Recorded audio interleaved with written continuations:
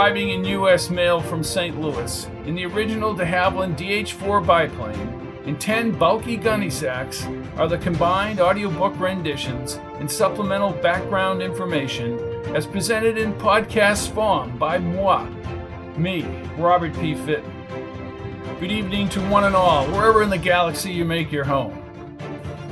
I'm foregoing the opening tonight and let the action speak for itself as we march toward the end of Sojourn.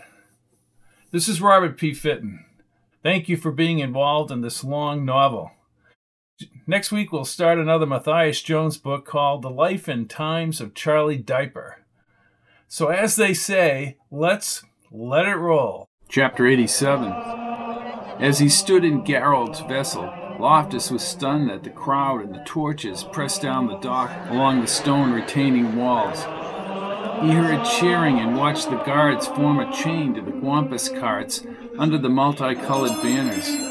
"How can this be? They are trusting you to save the planet," said Zuni. "Your time has come, Captain." John put his hand on Loftus's shoulder and then embraced him. "This isn't my time," said Loftus, gripping the Tolton's cruxel. "It is the time for Taban Shah and the people of this planet." The boat coasted through the still waters parallel to the wooden pier, and a man threw out a thick line to one of Jasmir's men. Loftus studied the hundreds of hopeful faces. They sang a solemn hymn that reverberated back to the Enclave, but beneath the jubilation of his arrival, they were probably scared and hoped that his actions would save their lives. Guards jumped to the dock and lowered a wood ladder to Jasmir's boat. He stayed in the bobbing boat with Zuni and John. Geralt was seated above in a tall Camino. Loftus was instructed to climb into the Camino. The mass cheered as he stepped onto the dock. Some were calling him Taban Shah. "These people have to realize I'm only a man." "You have to overlook what they might or might not be thinking," said Zuni. "Focus on getting to the Noma. Focus on Abishah." Loftus nodded and helped her up the Camino steps. "Are you sure the Eskas believe I can effect a change here?" "Yes." Zach leaned over from the rear carriage. "More than you bargained for, Captain." Loftus nodded as the driver cracked the whip and the Wampus nudged forward. The Camino creaked and rocked around the pier. John sunk back into the Camino. He hugged Loftus and cried into his jersey as the Camino passed the cheering epic citizens. He hugged John tightly. "You're my son and I love you. We need to face the future together." The crowd cheered and repeated the words. "Suriarf-kan, Suriarf-kan." Loftus tightened his face in the cool air and slowly stood. The hymn followed him along the cobblestones. He stared at the faces in the torchlit windows and along the fences. These people connected him in a way he would have never imagined. He extended his hand to his son and pulled him up. Another crowd was crammed into the Enclave across from the Noma steps. Zuni slowly smiled and nodded. Loftus thought back to the Creod attack of his youth. He was running by the river and his father was wounded. One of the creatures lay dead in the sand and yellow blood oozed from his green shell skin. As the Camino slowed near the Noma steps, he studied the intricate carvings and the smooth statues. He remembered his father placing the Bunchoff, now resting atop the larger Bunchoff at Abishah, into his little hands. "We will enter the Noma now," said Geralt.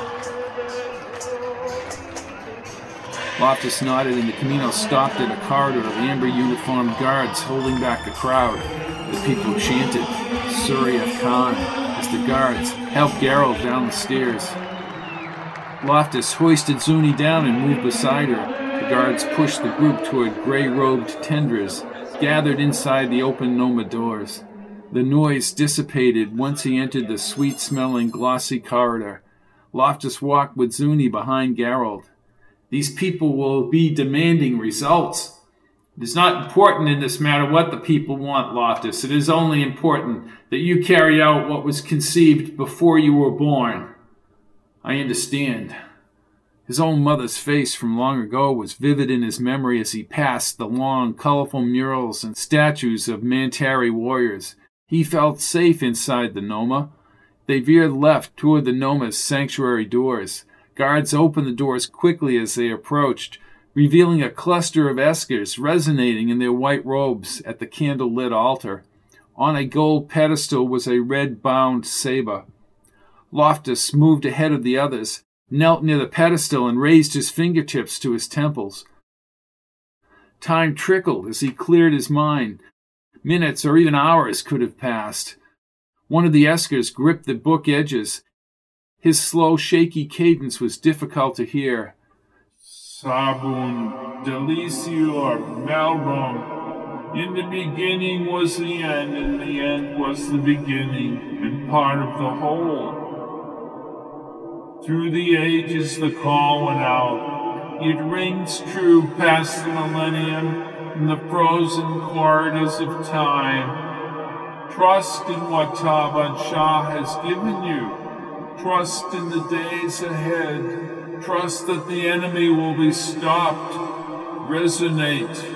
Resonate. Let your minds ascend Abishah. Seek the point of departure, which is the end of all worlds. Follow the fallen Mantari warriors. Climb the slopes and enter time's door to the reflection. There are no ends and no beginnings. Open the pool of forever. Open your hearts. Open your hearts and resonate. Sabun delicior meliubum. In a gradual transformation, the candles and white robes blurred into a haze over the sun. An extended chant moved the eskers away with the light, leaving only the sound of Loftus's heart pounding in the darkness. The weightless drift brought a certain calm to his turmoil, and he slowly sunk into a light sleep.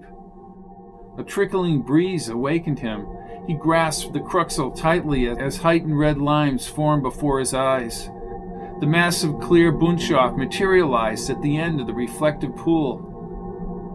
His boots rested squarely on the white slab as the full starry sky brightened above the sharp-edged peaks. Goosebumps traveled in waves over his arms and legs as he started along the pool. He focused on the upper circle. Although he could not see his own Bunshaf, he wondered what would happen when he placed the cruxel around it. What was Taban Shah, and why did they hide? The ability of a race or even an individual to predict events in millennia was beyond comprehension. He accelerated along the pool, nearing the point where the red beams converged in alignment with the reflective star pattern above. The Bunshaf hovered, only a few hundred yards away. His own Bunshaf remained suspended in the center of the white tube circle. He slowed, dwarfed by the sheer magnitude of the structure. Again he moved his hand toward the smooth, clear surface and stepped inside the substrate. He easily began his ascent and passed through the warped space of what appeared to be a solid object. The light was fuzzy near the top, but when he finally exited, the straight beams crystallized brilliantly before his eyes. The beams swept downward upon his firmly centered Bunshaf, and the pool below reflected the stars and mountain peaks. He positioned the inner edges of the Tolton's cruxel and lifted it like a docking spacecraft to his own suspended Bunshaf. The forces within the transparent circle drew the cruxel from his hands and snapped snugly into place around the smaller Bunshaf. The red beams were immediately transformed, and a complex color myriad emanated outward. Loftus moved through the large Bunshaft and ran onto the pool's slab. A thin black line now divided the pool's surface from beam contact points, and colored light bands swung up like a tornado from the pool as the surface line separated. The once reflective green pool soon became a mass of escaping energy. Loftus shielded his eyes and scrambled back along the slab, but forces dragged him toward the light. He fought an inevitable tug toward the undulating white light. For several minutes he was taken by a stiff, warm wind until he found himself lying on a cold stone extrusion rounding into a carved valley stuck with evergreens below. Heavy gray clouds hung over a heightened yellow horizon, surrounding the granite domes. Loftus cupped his hands. "Where am I? Where are you?" He remained on the cold rock as the wind shot up the canyon. "Why have you brought me here?" With his fingers at his temples, he resonated for Taban Shah. After all this time, he could not accept their absence. He fixated on present-day Earth, now without choices and challenges. Time, like clouds above the horizon, seemed frozen and lifeless. His body chilled as he paced the stone dome. He constantly called out for Taban Shah, but he was unsure he would even return to the Bunshaf and eventually the Noma. He figured several hours had passed when he first saw movement in the pale yellow glow beyond the gray horizon clouds. The developing pattern was like nothing he had ever seen and defied rational description. As he spread forth his arms, the clouds were covered with 1,000 pulsating patches. "Tell me, are you Taban Shah?" The gentle response was generated within his own thoughts. "You have followed your heart, Trevor. I never asked for this. Yet you have done the right thing. We are forever in your debt. I don't understand why you remain in hiding. Why not come out and face the invaders?" "We have left the bounds of your perception. It is the inevitable way of all beings, whether through death or advancement. We are a combined consciousness, here through resonating. We feel the pain of existence." "Then why do you allow pain?" "We do not allow pain. We are only part of the upper realities. All who call out will be heard. You cannot see the upper realities, but they do exist." Loftus shook his head. "I don't understand any of this. Come out and defeat the Creods. You have let millions of innocent people die." "Not the end, but the beginning for them." "Forgive me that, from my limited perspective, I again don't understand any of this." Another tiny version of the clear Bunshaf materialized in his hands. "What is this?" "You are trying to reason with facilities within your limited perspective." "Then tell me what I'm supposed to do." "Trust." "No, you should have done all this after Galga. Why wait all this time? Why allow all the death and pain? And now you want me to simply return to the planet with this Bunshaf." "There is no time here. Yet the Creod Rubicons are nearing the ability to pass into the upper realities now. You are the intervening force. We assure you pain and suffering does exist, but only where you are. There is a higher commonality. It is a part of the whole. Only from that context does perception make sense." Loftus gripped the little Bunshaf. "It makes no sense to me." "Then you must believe our words are true." "So," he said, grinning, "you are saying that you need me." "We need each other."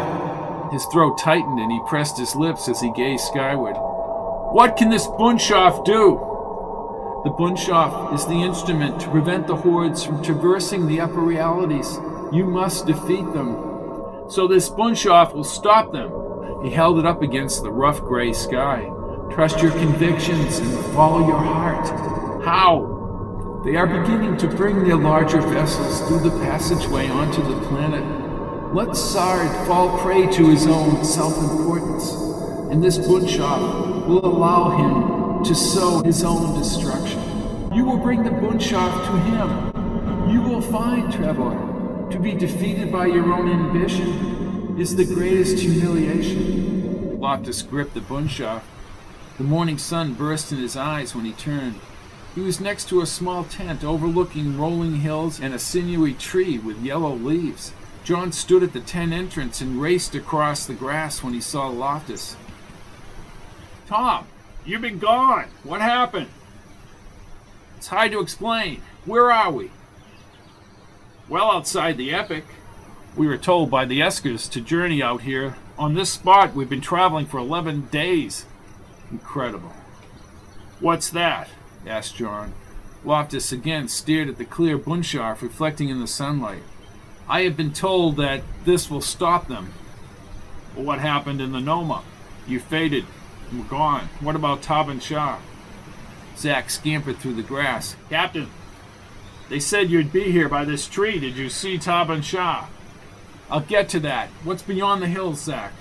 They're out there, on the plains, thousands of them, in ships. I don't know how. They're not coming from the sky. Loftus visualized the glowing entities from only moments before. They've used the passageway, and they're going to bring their whole fleet through. They don't need a fleet to destroy this planet, said John. True, said Loftus. There's a larger purpose here. I was above a mountain valley. For a long time I heard voices inside my head and across the sky. Taban Shah in some higher reality, and afraid the Creods would unlock their secret. Dead? Asked Zach. Yes and no. I'm not sure. It was as if they were saying it was all the same to be dead as it was to exist in this higher reality. They claimed that all the suffering and pain could be eliminated by their instruments in this reality. I am the instrument, he said, raising the little bunshaft. I am supposed to bring this to the Creod leader, Sard. Why? Asked John. Is it an explosive device? They told me that this will aid Sard in being destroyed by his own ambition. I guess that's why we're out here near those troops. Somehow the Creods are coming through the passageway, and this will enable them to bring their larger ships through. Captain, why would we want them to bring their ships through? Asked Zach. Loftus furrowed his brow. Zachy, I don't know. Zuni's blonde hair filled the tent opening. She smiled when she saw him. He felt a warm feeling when he gazed into her blue eyes and sensed her strong presence. I'm still in one piece. Emotion took her voice. You await your destiny. Loftus was reluctant to admit it. I was only in the Noma a few hours ago in my mind.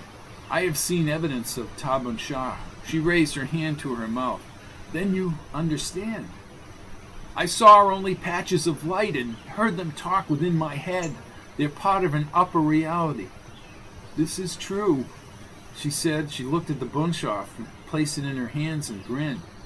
I have to give this to the Creod leader. You must do what your heart tells you to do. And help them bring their vessels through the passageway? She squeezed his hand. You must trust in Taban Shah and not how things might seem. That is very hard to do. Loftus peered over the rocks at the thousands of blue tents covering many miles of grassy plain. Even at this distance, the large-shelled Creods bothered him. Not only did he remember the killings at Bathurst, but his awareness of his own father's deadly confrontation festered a vengeful hatred within him. Chapter 88. Sard hovered over the tactical Nakidim. Tark's readings were identical to the same formations during the last few roars. His foremost concern was the emergence of the Taban Shah, while his amperage still remained locked within the passageway. He pounded the console and grabbed his fram. Sard demands to know why the opening cannot be expanded.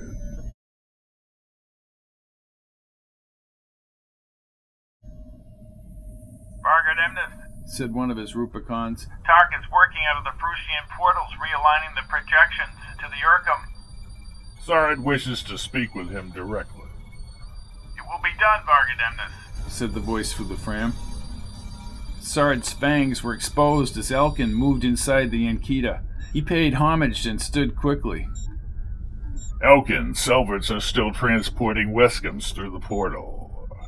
What bothers me is Royk's Fruscian readings, away from this Urkum. Sard gazed across the rows of Ankitas and Selverts in battle engagements in the open area. We have checked the area and find nothing. Then how do you explain such readings so similar to the readings in the Humea after Galga? Where is Sard's Awis? Sard, this is Tark. Awis, Sard has been patient and lacks your knowledge, but he must tell you of the great vulnerability he feels with only Waskams and a few Pizzicars on the Urkum. Waging a fight on the ground with 3 million Selverts is not an easy undertaking. I understand that, Awis. And Sard's salvets can be exposed to the Tarban-Shar attacks from the sky. Awis, we are close to testing the new alignments, and are using Pequa directly from the passageway to expand the Fruscian portal. When? Asked Sard, scanning Elkin. Before the roar is out, if I accelerate. You will inform Sard when you are ready. It will be done, answered Tark. Sard's matrixes dimmed as he stood fully. Sard's Awis will fulfill the ancient yearnings. Sard tells you, Elkin, before the roar has ended, the Aragasta will emerge through the portal. He marched past a Selvic contingent training with Westics in the center arena. They watched as he removed his own Westic and took on 2 of the younger Selvics. He held them at bay and pierced out their saurine several times. "Vargut Emnas!" called Roik, and he fell to his knees. Sard heard him, but he did not stop until he had backed one of the Selvets into the corner. He scanned the young Selvet and thrust his sword through his midsection. Yellow saurine sprayed out as the Selvet buckled and fell face down in the grass and dirt. You will learn the importance of training. You will all learn how not to die. Sard placed his Westic back in the sheath and moved quickly toward Roik. Sard wishes to be informed of his Awis's progress. Tark is ready to expand the Fruscian portal. Sard is heartened. They are waiting for you next to the portal, Vargut Emnas. You will accompany Sard. Yes, Vargut Emnas. Sard did not shield his eyes with the Mantari Azos above the horizon's rolling hills. The Selvets fell in homage as he and Roik headed toward the vast alignment of Waskums and Pizikars now across the plains. The thin portal line slowly widened into a tight reflective arch connected to the passageway tunnel. Sard wishes to enter the portal. Tark has told me we run a risk, Vargut Emnas. He is using tremendous Pequa from the passageway Fruscian. Sard has faced danger before. Vargut Emnas, this may be an unnecessary danger. Sard will not be weak. He stormed by the falling Selvic guards near the reflection. The gritty ramp cut through the rock-lined walls lining the opening. Tark stood with numerous Rubicons below a translucent white dome. Heavy white conduit pipes stretched toward the outlines of the massive Aragasta on the distant green passageway. Awis, are you ready to open the portal wide? Tark scanned to his left. I cannot allow you in here. Only a few Selvet volunteers will help me extend the portal. Sard will stay also. There's a chance that this Pequa will not be contained. You are more valuable outside. Would you shirk your duties, commanding the Aragasta, and join your Selvets? Sard will always fight by his Selvets. You cannot be spared. I have instructed the other Rubicons to stay on the Urkum while I test this device. They will be prepared to help you should anything happen to me. It's unlikely, but I will mention it. All readings indicate we can utilize the Pequa contained in this passageway. Sard will honor your request. We are ready and soon, said Tark, gazing back to the massive Aragasta. And we will have our amperage aligned about this Urkum. We will be checking the Humea for the Tabat Shah. The Fruscian readings continue away from the Urkum, yet we see nothing. Apparently they had this ability after Golga, said Tark. Sard will eliminate the last vestige wherever they are. Glory to the realm! Glory to the realm! Sard moved onto the ramp. He set his matrix shield to dim the Azos above the outside hills. He is brilliant, Roik. Urawis subdued an entire Mantari Urkum. When Sard is done here, he will travel back across the passageway and eliminate all life on Mantari Earth. A valiant course, Vargut Emnas. Sard stepped through the portal and into the cooler outside air. He scanned the bright blue sky and shook his head. So much sky, too little clouds. We will return to the home Urkum in triumph, Vargut Emnas. And spread throughout the Umea, said Sard, and the Selvet fell to his knees on the way back to his Ankita. Elkin remained near the tacticals. Tark is finishing preparations, Elkin. A great deal of Pequa will be expended, said Elkin. I trust by the rising of the Mantari Azos, the Aragasta will pass through the portal. Sard nodded and again studied the space tacticals of the Urkum. Waves of displacement, yellow and orange on the blue screen, emanated from empty space not too far from the Urkum. They hide. My Awis is convinced they hide in the Fruscian away from this Urkum. Sard will find and destroy them. Sard, said Tark over the Fram.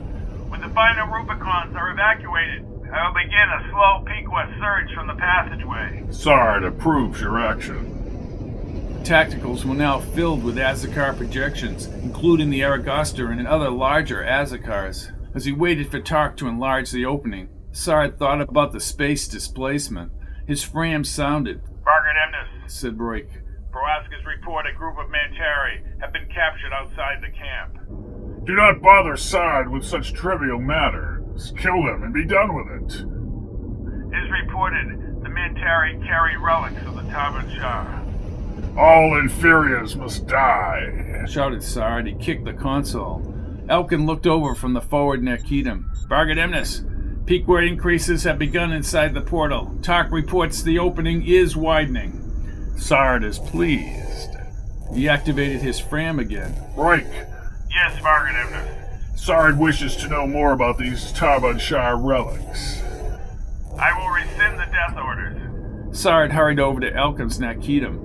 Spiraling red waves pushed through the representation of the passageway as the opening slowly expanded. The Aragostar will be out by the next roar.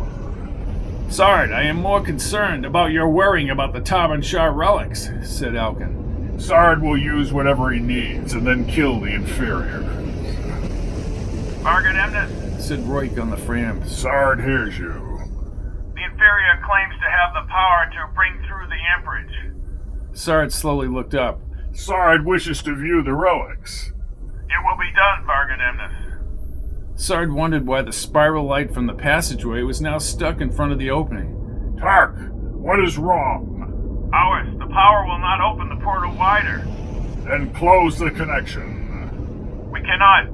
Sard will send Rubicons inside to help you. No, answered Tark through the static. We have begun reversal. Sard is having trouble understanding you. The portal is not usable until the upper pico flow subsides. On the screen, the spiral bands expanded. Elkin, what is the problem? Too much power, and I wonder if he can reverse it. Elkin looked at the red spiral spewing onto the dirt and grass. Absurd! Shouted Sard, rushing from the Ankita. He moved across the grass, near the burgeoning red light. Reduce Pequot levels, Tark. We cannot hear him, said Elkin on the Fram. Sard shielded his matrices at the red light as a loud clanging resounded from the portal. Get him out! Vargut Emnas, get back! Yelled Elkin from behind. Sard will not let his Awis die. Elkin reached him and held his shoulders as he yelled through the noise. There's nothing you can do! Clear the area! Interior readings are nearing critical. No, Sard will not let his Awis die. We must go back, shouted Elkin, and he pulled on Sard's appendage. No! Sard slammed him to the ground and rushed into the light. As he neared the red, hazy opening, his movement slowed. He held his receptors as the sound bore into his head. Finally, he staggered back and ordered everyone away from the portal.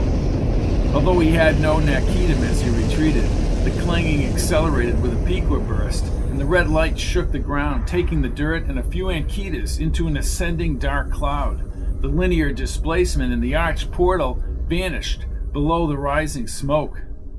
The portal is now closed with the amperage inside, said Elkin. Tark was inside that explosion. Sard clamped his graspers. We must reopen the portal.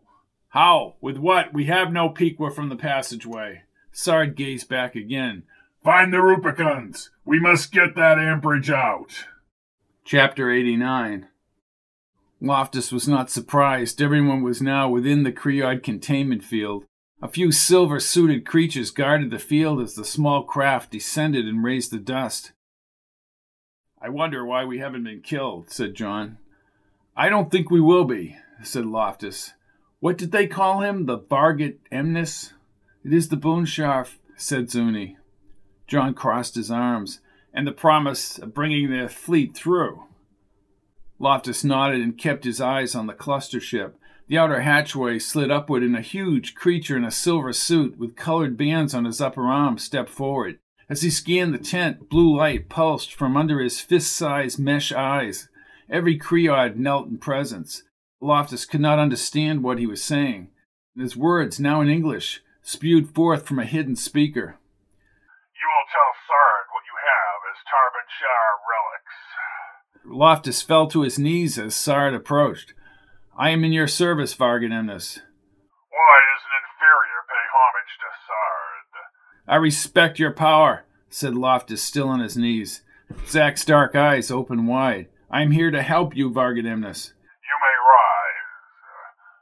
I have found the Tarbanshar are cowards, claiming to be saviors of the Mantari race, yet they remain hidden. Where are they hidden? Asked Sard.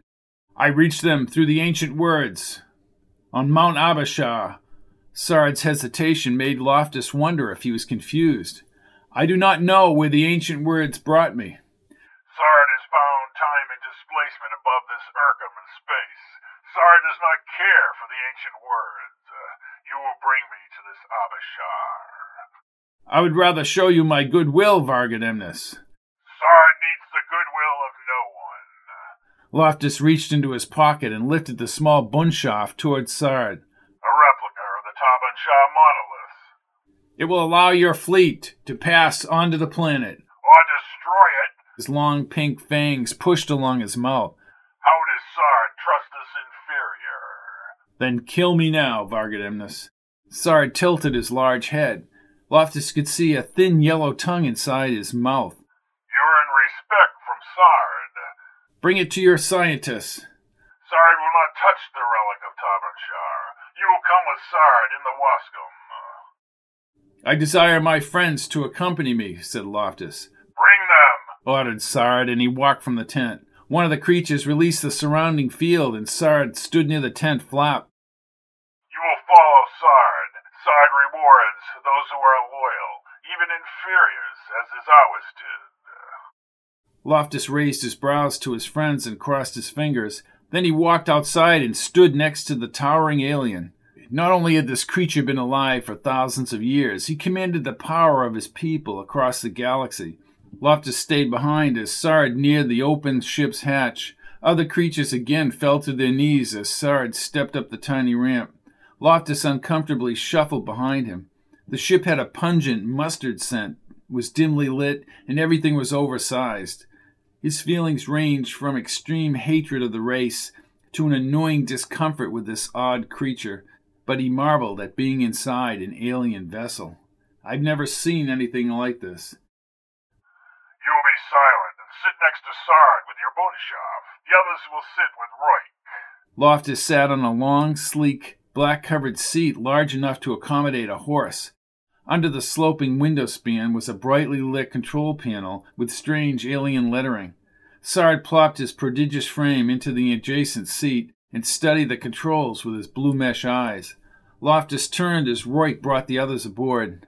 Zach rolled his eyes as he passed, while John stared at Sard, and Zuni gazed into Loftus's eyes before retreating back. Sard placed his spindly green fingers around wide-padded floor sticks once the hatchway was shut. A restraining force field similar to what Loftus felt back in the tent surrounded his chest cavity, and the engine's smooth hum lifted the Wascom off the ground. Sard seemed to enjoy maneuvering the craft manually over the tent-covered plains. We are a superior race.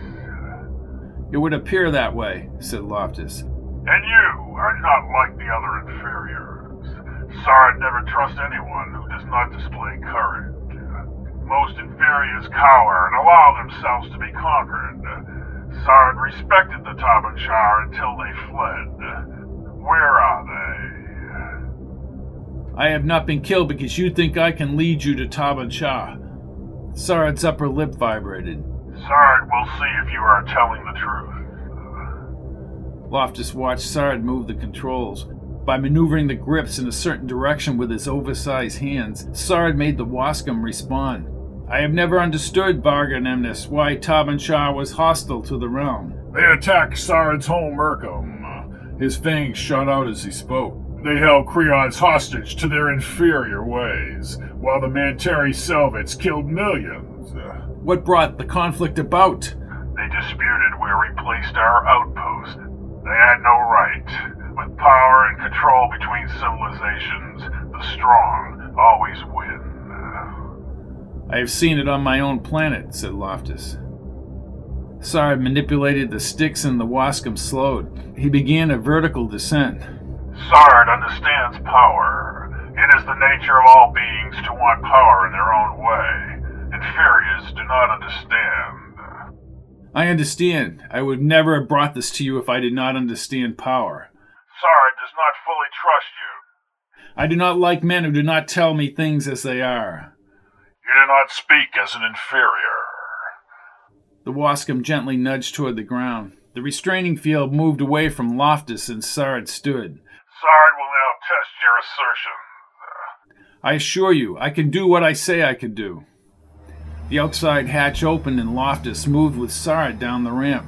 Sard's sword rattled in the sheath as he walked onto the planet. The fresher outside air was a relief from the intense odor inside. More tents were lined in perfect symmetry across the sunlit plains. He followed Sard into the large blue tent. Several Creods turned as he moved through the opening and were probably stunned that a Mantari accompanied him inside. Readout screens were set up around the tent, but had no power source. A wide ramp was collapsed into debris and the grass was scorched outside. What happened? Sard turned and the blue inner part of his mesh eyes dimmed. The ramp led into the passageway where my Awis was attempting to bring through with my larger vessel. You will restore the opening now. Loftus wondered how the Bunchoff would reach into the passageway. He had little doubt that Sard would kill them all if the opening did not form. The Bunchoff will allow you unrestricted travel to the passageway. Tark's death will be avenged. Tark shooting Isaac Watkins and his men at Bathurst sent Loftus's head spinning. What do you offer? Loftus controlled his anger. You will bring your fleet through. You have a name of an inferior. Loftus. Why do you trust this inferior? Asked the Creod next to Sard at the screen. His own words made no sense, but the translation came through Sard's wristband. Sard will defeat the Tabashar with whatever means necessary, Mia. Suppose it is a deception to kill us all? Asked the smaller Creod. I assure you, this device is genuine, Vargut Emnas, said Loftus. He is an inferior. Are you so afraid of a Tabashar invasion that you put your fate in the hands of this inferior? Sard's fangs moved steadily down as he removed his Westic sword from its sheath. Sard will not have his authority diminished by a Vargut. You are making a fatal decision, yelled Mia.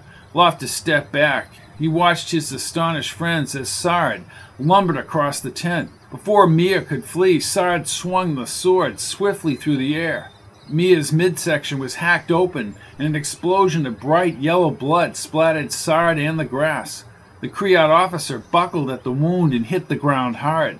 Sard stomped over and continuously stabbed the Creod. Loftus turned away when Sard diced the body into smaller pieces. A pungent iodine mist lingered in the tent. Selvets! Selvets! Shouted Sard in the open air. Several Creods in metallic green uniforms rushed in. Selvets, remove the remains. It will be done, Vargut Emnas. As they brought in the wide shovels, Sard turned and his mesh eyes scanned toward Loftus. You will open the entrance now. If you are lying, your fate will be worse than my Vargut. You and your Selvets will be tortured without end. Zuni's face was unusually serene as they brought him outside. He held the Buntschaft, and he had only his trust in Taban Shah to activate the device. They walked into the sunshine and across the singed grass to the rough brown ramp. The side supports sloped upward to the jagged edges in midair. Loftus imagined how this ramp had some way connected to the passageway. Sard placed the sword, still smeared with the yellow blood, back into his sheath as he started up the ramp. Loftus moved slowly, rising perhaps 150 feet above the encampment. Zuni, Zach, and John stood at the tent flap. Sard orders you to open the passageway, Loftus. Loftus gazed through the clear pyramid into the cloudless blue sky. An occasional breeze ruffled his hair. He peered over the thousands of Creod Selvets now out of their tents and staring at the ramp. "I trust in Taban Shah." "Then you are a fool," said Sard. The Bunshaf's transparency clouded to a smoky pale green. Loftus felt the urge to speak, but he did not know what he was going to say. "Raise your voices! Bring the song of victory across the millennia! Comes the secret of all existence." "Sard sees no opening." "In the beginning there was nothing. Nothingness abounded until the drum erupts into the substance and the dream. Existence is but a dream dreamed by the dreamer." Sard drew his westic and placed the blood-stained blade next to Loftus's neck. "You will die, inferior." From the Bunshaf, thin pencil beams sketched a bending arch hundreds of feet into the air. Sard withdrew the sword as the red-lined archway took full form and an inner haze blocked the rolling hills. The light sharpened and reflected upward upon Loftus, Sard, and the Bunshaf. The Intergalactic Passageway, heightened green, with hundreds of vessels back to the horizon, slowly crystallized inside the prodigious opening. Many Creods inside ran forward, but fell in respect when they saw Sard. "You may bring your fleet through now, Vargut Emnas," said Loftus as he lowered the Bunshaf. Sard reached his long arm outward. "You will walk through first, Loftus." Loftus tucked the Bunshaf inside his pocket and stepped through toward the Creods inside. He heard Sard's voice from behind. "Sard never forgets loyalty. You will sit at Sard's side when he conquers the Taban Shah." Sard followed Loftus into the dimmer light. Taban Shah's plan baffled Loftus, but the words spewed unknowingly from his mouth as he fell in homage. "I would be honored, Vargut Emnas." Several Selvets appeared holding a white harness with armresters. They called it a Savros belt, and Sard strapped the harness around his body. He pushed several buttons on the armrester, rose into the air, and maneuvered around the opening. Loftus studied Sard's use of the belt, but still questioned how allowing the Creod fleet onto this planet could benefit Taban Shah. Sard soared around the opening, and Loftus remembered their words about humiliation because of ambition. He again stared at the passageway he had twice crossed. It brimmed with Creod ships, and he now accepted things he could not fathom or see. Chapter 90. At first, John refused to believe Sard had procured Mantari food from settlements around the planet. They ate well, but as the days passed, Loftus learned numerous oddities. Creods were asexual beings who released hard-shelled blue eggs over the course of their lives. The eggs were buried in the swamp and spawned some time later. They absorbed nutrition through the fingers, usually from tiny silver spheres. Of greater strategic importance was the Creod ability to continuously remain conscious. Now he was immersed uncomfortably within that culture. Zuni nudged him and pointed toward the expanding dark hull of a ship the size of a small mountain. Sard had mentioned the Aragasta was scheduled for passage on the planet that day. As the red tug ships, configured like arrows, dragged the vessel over inflated rollers the size of redwoods, the Aragasta cast a progressively deep and elongated shadow over the grass. Sard, strapped to his Savros belt, moved alongside. "Seems quite proud of his vessel, Captain." "As well he should be," said Loftus. "To command such a ship is a great honor, as is being Vargut Emnas of the realm. If he weren't such a butcher, I might even like him, but I do respect him." "And he gives you free rein because he respects you," said Zuni. "I'm sure they're watching us from somewhere," said John, "as they get ready for battle." "And if the Saber's words ring true, it is the final battle," said Loftus. "I hate them for what they did on Altashar and for what Tark did on Earth." "Tark is better off dead," said John. "Intelligent creature," said Loftus. "They all are." Zach leaned closer and raised his bushy brows. "But is Taban Shah more intelligent?" Late in the day, the Aragasta slowly crept through the opening. Sard summoned them all to the tent. Loftus fell to his knees when the hulking alien entered through the side flap. "I am at your service, Vargut Emnas." "You may rise. Sard and the other inferiors to accompany him to the Aragasta. Sard will prepare for departure. I am honored, Vargut Emnas. You have a magnificent ship. You will accompany Sard to the icy in Loftus. The inferiors will be in their assigned area. Loftus glanced at Zuni. It is willed, Loftus, despite what will happen to us. What do you mean? He asked as the Selvage nudged him along. He was taken from the tent behind Sard and into a lighted opening at the bottom of the Aragasta's hull. Selvage fell as Sard and his entourage passed. They moved into a clean, high tunnel, and Sard veered toward bright red light at the end. Loftus looked up at his host. What is that? The Thassia. It will bring us to the Ician, or anywhere else on the Azakar. Loftus followed Sard and the two Selvets into the blaze of red light. Zuni, John, and Zach quickly entered the corridor. As the light shimmered, the corridor and his friends dissolved, and he sensed a motion through the haze. He smiled slowly because he knew he was traveling in some unknown way through the large Creod vessel. Sard pontificated about the size and power of his ship and expanded his boast to include the entire fleet. His continual references to eliminating Tabun Shar and all inferiors pushed Loftus's tolerance. They emerged from the light a few minutes later, and Loftus trailed Sard onto the ship's bridge. Within the heavy, musted odor, at least 50 Creods worked a plethora of oversized consoles around the enlarged area. Loftus moved like a schoolchild entering the auditorium. He joined the others, and in a combined thunderous thud fell to the floor when Sard stepped forward. One of the creatures near the forward screen overlooking the planes rushed up to Sard. His voice was translated in Sard's arm device. Vargut Emnas. Yes, Huda, what is it? New Fruscian readings from very deep across the Humea. A vast amperage is assembling, and advanced Azakars are heading this way.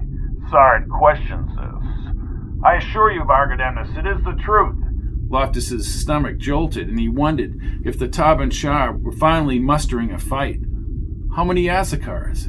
Huta stared at him and completely ignored him. We are following their progress on the tactical Nankitums. Loftus, Sard wishes to know if they told you of their plans. Loftus glanced at Huta and then looked into Sard's black and yellow mesh receptors. I only know the Saber speaks of a final battle. Sard welcomes the final battle. He hurried toward one of the consoles. Loftus was chest even with the counter, and he needed to look up to see the wide screen. A collection of tiny yellow dots swept outward from larger blurbs and perforated lines on the blue screen. Right, have you seen this? It would appear they are massing for a confrontation, Vargut Emnas, said Roik. Compare the amount of Azakars in this amperage to what was left after Golga, ordered Sard. Roik turned toward his console, pushed a button, and quickly looked back to Sard. Within 10%. Sard is ready. The heading, Vargut Emnas, said Huta. It's directly aligned with the Circum. Muscles twitched around Sard's mouth, and his sharp pink fangs dragged down his face. Let them dare to challenge Sard. We'll have trouble bringing all our amperage through before they arrive, said Roik. Sard will kill every Vargut on Azakars not through the opening. He studied the tactical screen for a short time before glancing over his shoulder at Loftus. So, the precious Saber prophecies are valid, Loftus. But the Saber tenets do not speak of a victor. The outcome of the battle is in doubt. I do not see how a race that is hidden from you, Vargut Emnas, can be a worthy opponent. The Tabun Shar took the home Urkum when Sard was not prepared. The result was death and destruction. He stared at the screen, and Loftus wondered if his obsession was related to guilt, something not freely evidenced by the Creods. There would be no need for Golga had Sard not underestimated them. You claim to have all the answers, Loftus. I went to Abashar and I retrieved the Bunshaf. Yet you betray your own people. Loftus feared again that Sard might kill him. My people are cowards, and those around me were killed because they did not properly defend. All are inferiors. Have you brought Sard here to be tricked? I want to live with the victors.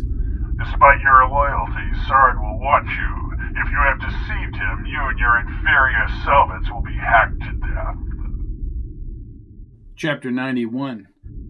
During the removal of the Creod fleet from the passageway, Loftus spent most of his time with John, Zuni, and Zach. The Aragosta was lifted into a high orbit around the blue cloud-scattered planet. They were told to wander the ship freely, but they were always followed by a contingent of huge armed selvets and tracked by wall scanners.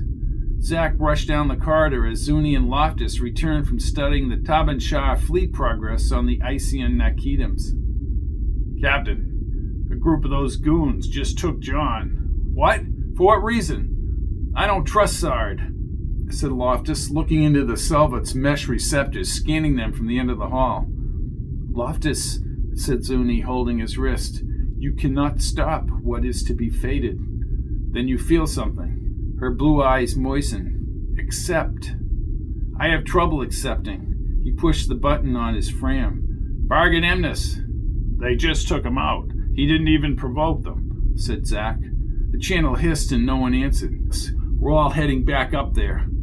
The selvets pointed their gold tubular weapons as Loftus stormed down the corridor. Inferiors, you will remain in your orsal, inside your orsal until the Vargut Emnas calls you. Where is John? The Salvet's arm speaker vibrated with a translated statement. The Vargut Emnas has ordered you all in your orsal, where you will be witness to the destruction of all manterial life. Zuni closed her eyes. It has begun. The Salvet pointed the shooter, and Loftus stepped between Zuni and the shooter. Where is John? Into the orsal, inferior. You have been ordered to live, but they both can die. Tears trickled from Zuni's closed eyes and down her cheeks. Loftus stepped back inside the orsal with Zach. The opening formed and closed. Inside, the large wall screen displayed an image of the busy Icean. On the forward Nakidam, the brown outline of the Askrans was vivid against the blue ocean waters. He did not see Sard, but several selvets were seated along a console Loftus knew contained the shooter alignment controls and the power diverters. Sard, said Loftus, banging on the communication key. Sard! The Vargut Emnas is directing the operation from the shooter reserve, said Roik. He maneuvered his large silver-suited body across the Icean and looked directly at Loftus. The one you call John is with him. I want to know why John is with him, said Loftus. Only the Vargut Emnas can answer that question. Then I need to speak with him. Loftus approached the screen, and Roik walked away. Is he dead? Roik did not respond. They must have shut off the audio up there, Captain, said Zach. He touches John, and I'll kill him regardless of what Tabanshah wants. Sabrun delasir meliubum, she said. I don't understand the words. The high-pitched shooter fire vibrated through the walls, and on the Nakidam, green beams shot from the ship's belly. Loftus spun around, following the diminishing line to patches of white light erupting on the surface. He gritted his teeth. Not the first time for this butcher. I don't understand. Zuni placed her fingers on her temples. Brutal, Captain. My son. Why my son? Asked Loftus. And your father and brothers are in the Nezkrans, he said. Zuni remained in sustained resignation. The shooter fire sounded again. More cities were vaporized across the Askrans. The need was slated next if they continued firing along the coast. Loftus pounded his fist into the wall. He braced himself for the next round and stared at the city on the coast near the plains. From this lofty perspective, the Camino trail across the barren land to the morgue was clearer. The shooters sounded again, and the area along the shore became a part of the white cloud rising upward. DeLuca was dead now, along with everyone else, maybe even the Tolton. Sard. The Aragosta's orbit now brought it out over the ocean. Zach turned to Loftus. Captain, I don't think he'd do anything to John till Tabanshah is defeated. We'll all be safe. He's afraid you possess certain powers. Loftus stared at the other side of the room. The only power I had was the Bunshaft. Look! Loftus spun around as Sard crossed the Icean and headed toward the communications port. Your son is contained and safe. Why? Sard trusts no one. The planet's destruction is complete. Sard will move the Emperage toward the Tabanshar fleet. Your argument is not with the people left on the planet, Sard. This Urkum is irrelevant. All surface life will be cleared. It will eventually be colonized and its atmosphere changed. Your fight is with the Tabanshar. Silence! Battle casualties are a part of war. Sard grows annoyed with these challenges. He will prepare to leave this Urkum after the inferior removal and face the Tabanshar Emperage. We have 10 times their Azakars. He glanced at Zuni, still in deep resignation. Vargut Emnas, Zuni's family is in the Nezcrians. Listen to him, Roy. Perhaps he can be used to make arguments to the Echelon Assembly. But Loftus, where do your loyalties lie? I would not be alive if my loyalties were not in the right place. Sard agrees. He turned to his salvets at the shooters. The Nezcrians' green coast, hemmed in by mountains and the high desert above, slowly came into view. Target Eparch. Sard, I gave you the Bunshaft. Now give me the city. Open the shooters. Loftus half turned from the screen when more shooter beams hummed and struck the coastal city. 4 separate clouds mushroomed near the mountains. Sard personally fired on the remaining cities and ordered a containment field around the planet. The resulting subatmospheric bombardment would kill all surface life. He wondered if Cabius and the Herbals would survive deep inside the morgue. Zuni did not flinch. Zach stared at the screen as he spoke. He wanted the pleasure of the kill. Loftus nodded as a creeping magenta haze spread concentrically around the globe. Sard gazed back at the Nakidim. Now you will be brought below. Roik has traced the Piqua readings diverted from the Urkel orbiting this system like a beacon. Urkel? Asked Loftus as an elongated piece of meteor, impacted brown mountainous rock, floated through the starry background. An asteroid, Captain. You will be sent to observe the approaching Tabanshar Emperage within the more extensive Fruscian readings. See if they fire on the Suriarf-kan. I never said I was the Suriarf-kan. Sard thinks you are the Suriarf-kan. I want to know about my son. He contrasted Zuni's placid, almost peaceful countenance with his own expression, rigid like an angered fighter at the beginning of a critical round. I'll do what I have to do. Zooming through space in the small Pizzicar, Loftus still worried about John, but now had the additional concern for Zuni and Zach, still back in Sard's custody on the Aragasta. He studied Roik's use of the 2 piloting sticks and located the speed and distance readouts on the tacticals. Roik's black mesh receptors scanned blue toward Loftus. They all hit after Galgar. All these reefs. Our Azakars will destroy the circle once their presence is confirmed farther out in the Fruscian. Why not just destroy the Urkel now? A commendable attitude for an inferior, but not practical. We could unleash deadly power by aiming the shooters directly into that Piqua. Loftus nodded, but never forgot how this race had destroyed Zuni's planet. On the tactical, the Pizzicar's course lines were projected from the Aragasta toward the distant fleet. From the tiny Urkel out in the solar system, the time and space displacement rolled outward past Sard's vessels. Roik moved the sticks to the right and veered obliquely to the fleet ships. Loftus was convinced he could fly the ship. Why can't Sard just get this data from the Aragasta's scanning? Even as an inferior, you must see the Fruscian. Nothing received on the Aragasta's Nakidim would be accurate. And we are here to draw them out, Loftus. We have been honored by Sard to fight the first engagement of this battle. I will face what I have to face. Commendable for an inferior. Why do you call us inferiors? Roik continued to grip the sticks and did not have a ready answer. Your race does not possess superior abilities. Like what? He asked. You do not have my physical attributes or my reasoning abilities. You require time to refurbish your system. You must mate to perpetuate your race. You are the product of a long war and you hate the Tabanshar, so how dare you call me inferior? Because you are. And the realm did not start the war. Several yellow warning lights flashed, and his mesh receptors scanned the screen on his left. 5 green blips raced across the top of the screen. They protect their precious amperage. What do you see? Advanced Pisacars designed to repel intruders. Interesting. These are Pisacars of the realm. Loftus checked the tactical.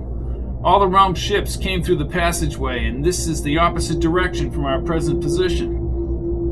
None of our Azakars could be out here. Roik scanned intensely at the numerous equations and figures flying over the screens. A grand deception. They are truly inferior. Perhaps they think we will not fire on our own Azakars. Let them come. Better to die in glory to Sard. Speak for yourself, whispered Loftus. Don't you think the Vargut Emnas would be better served if we lived and brought this information back to him? Yes, you are correct. Loftus raised his brows and nodded as he memorized Roik's movements. He pushed several buttons near the left screen and took control of the grips again. The Pisacar began a wide loop back toward the Aragosta's position. Roik pointed at the center screen. I see the other Azakars, identical to our amperage Azakars. Why? Why do they deceive us so? Loftus was more fearful of the accelerating Pisacars. It's still a distance to the Aragosta. We may have to fight them. We need to shed weight on this Pisacar. Oh, should I jump out? If you wish, that would be a glorious sacrifice to the Vargut Emnas. I have no intention of leaving the ship. The green dots closed in. On the other hand, it may not matter much. I have always been prepared to die for the Vargut Emnas, said Roik. Perhaps it is for the greater glory of the realm that you should be jettisoned from the Pisacar. You are an inferior, Loftus. It does not matter. Matters to me. He again studied the displacement waves spreading out from the Urkel. Wait, those waves are strongest by the Urkel. We should bring this ship toward the Urkel in the outer edges of that solar system. What purpose? Asked Roik. Once they are lured into the system, the Aragosta or any other vessel can send Azakars out to destroy the ships. Interesting, Loftus. You are almost capable of thinking like a Creod. I'm about to be killed and my IQ goes up by about 100%. You're what? Forget it. Can you bring this Pisacar to the Urkel? It will be done and the Vargut Emnas will be alerted. Loftus easily anticipated Roik's maneuvers with the sticks and the broader navigational controls. He was even aware of the shooter panel bumps to the left and the communications area in the center. The incoming Pisacars were now uncomfortably close as Roik's Pisacar neared the edge of the solar system. What bothered Roik was the increased disruption coming from the Urkel, shown in blue blotches on the screen. The ride through space was choppy as Loftus spotted the elongated brown Urkel. Roik pulled back on the sticks and magnified the Nakidim picture. Prodigious spiked peaks pointed to the stars. Loftus had no doubt this Urkel was really Abishar, but he was at a loss to explain how some ancient Saba chant had physically transported him twice across the solar system. As Roik decelerated and the Pisacar trekked over the darkened mountains, Loftus checked the Pisacars on the tactical. They're still after us. We will hide within the Fruscian and surprise them with full shooter power. Before Loftus could respond, he noticed a glow over the immediate peaks. The Pisacar emerged over the white slab and the brilliant color display from the towering Bunshoff into the green reflective pool. Roik's receptors brightened blue between the black mesh. The source of the Fruscian. Yes, the source. Loftus now realized the circle containing his Bunshoff and the Cruxel was critical for the time and space displacement. Roik swung the Pisacar behind the peaks beyond the Bunshoff. He slowed the vessel and finally hovered along the cold rock edges. Every section of the shooter panel was lit bright blue, and the shooter reserves hummed below the Pisacar. Now we wait for battle? Let them die in their deception. One of the communications panel lights flashed, and Roik quickly pushed the button with his long, narrow finger. The incoming transmission was scratchy. This is what you have done. You are inferior to think you can denigrate the Creod Realm with your duplicated vessels. Roik stared at the speaker. And now we detect a complete amperage in the system with ships constructed to appear like Creod ships. You will identify yourself in your registry, shouted Roik. Ah, the lonely Pisacar in hiding. You are already dead, inferior. This is Vargut Mir is dead, killed by Sard. I am alive, and I swear my life to the Vargut Gamin. Lies! There is no Vargut Gamin. Your deception has been uncovered. The three ships, gray in the pool light, arched over the mountains. Roik immediately unleashed the shooters. 2 ships were hit and smoke spewed from hull punctures as they spun out of control overhead, leaving a debris trail in their wake. But the 3rd ship sent a straight green energy beam at the Pizzakar and flipped it back. Roik was thrown against the Pizzakar wall. Front panels smoldered and Roik slumped forward as he slowly pitched back. Loftus shook the Creod's tight, cold shoulder. Roik! Roik! Foul yellow blood dripped onto his hand. He wiped his fingers on the seat. On the screen, the last incoming Pizzakar circled back over the peaks. Loftus placed his hands around the thick padded seats and tightened his grasp. For a moment, he debated playing dead, but he quickly abandoned the idea when the incoming ship completely swung over the bundschaft. He moved the sticks by intuition, stabilizing the craft. With no idea of the consequence of his action, he banged the shooter panel bumps. The low, whining energy he had once despised and feared as a child now flew across cold space.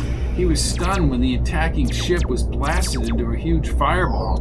The debris soon darkened and passed high over the Pizzakar. A gradual smile came to his face. Roik must have left the internal portals to target the shooter beams.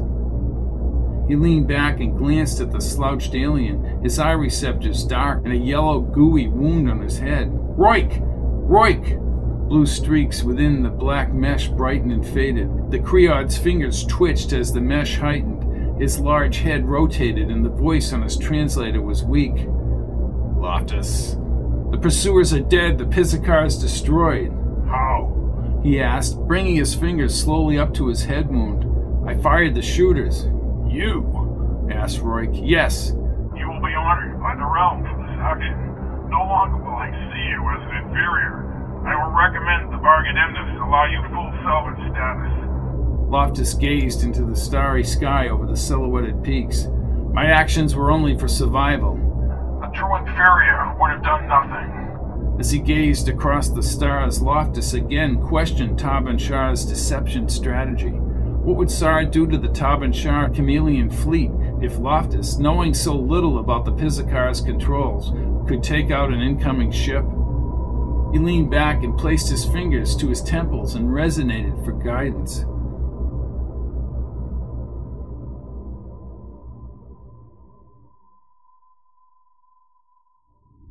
Back inside the Aragosta's portal bays, as Loftus exited behind the medical salvets whisking Roik to the Fassian, an assemblage of silver-suited salvets dropped in homage.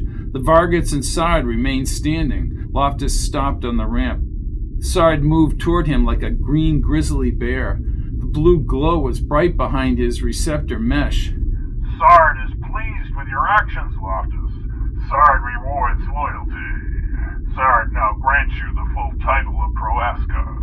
I am honored, Vargut Emnas, he said, kneeling before Sard. You may rise. As he stood, Loftus quickly panned the bays for John, as well as Zuni and Zach. Creods remained on their knees above and back to the corridors, but Loftus did not see his friends. Sard now fully understands the Taban Shah deception. He has directed the entire amperage against the duplicated Azakars. No one deceives Sard. Glory to the realm, said Loftus, still searching for the others. Glory to the realm. And the realm shall have glory. This is the end of Taban Shah. You will be victorious, Vargut Emnas. Where are my friends? Sard slowly turned. You are sentimental, Loftus. Perhaps you will see them again, perhaps not. Loftus moved closer and looked up at the mammoth creature. What have you done with my friends? The inferiors have been brought to the planet. This planet is now lifeless. Sard will not have true inferiors aboard the Aragosta during the battle. Do not question Sard, Loftus. Without your loyalty, they and you would be dead.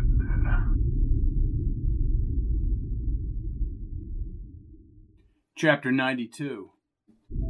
Loftus counted 3 sleep cycles after the Aragosta left the solar system. He despaired about his friends as he stood above the Isian and Sard conferred with Elkin and the other Varguts at the forward tactical screens.